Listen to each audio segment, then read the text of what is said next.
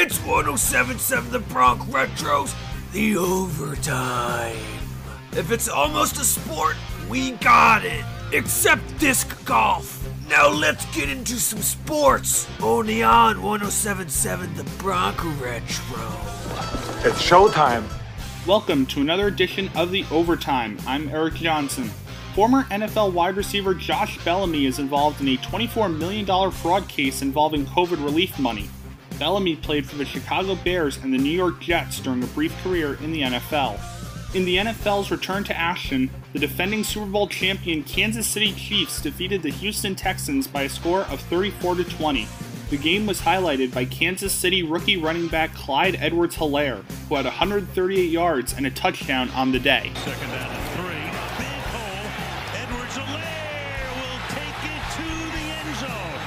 As the NFL season gets underway, a couple of big-name wide receivers have been banged up from several days of practice. Detroit Lions wide receiver Kenny Golladay is dealing with a hamstring injury. Denver Broncos wideout Courtland Sutton sprained his AC joint and will be out about a week. And finally, Pittsburgh Steelers wide receiver Deontay Johnson missed practice with a foot injury. The Arizona Diamondbacks have designated third baseman Jake Lamb for assignment. In 2020, Lamb has hit for a .116 batting average with no home runs and only 1 RBI. He has been supplanted by Eduardo Escobar in the everyday lineup since 2018. Philadelphia Flyers forward Sean Couturier has won the Selke Award for Best Defensive Forward.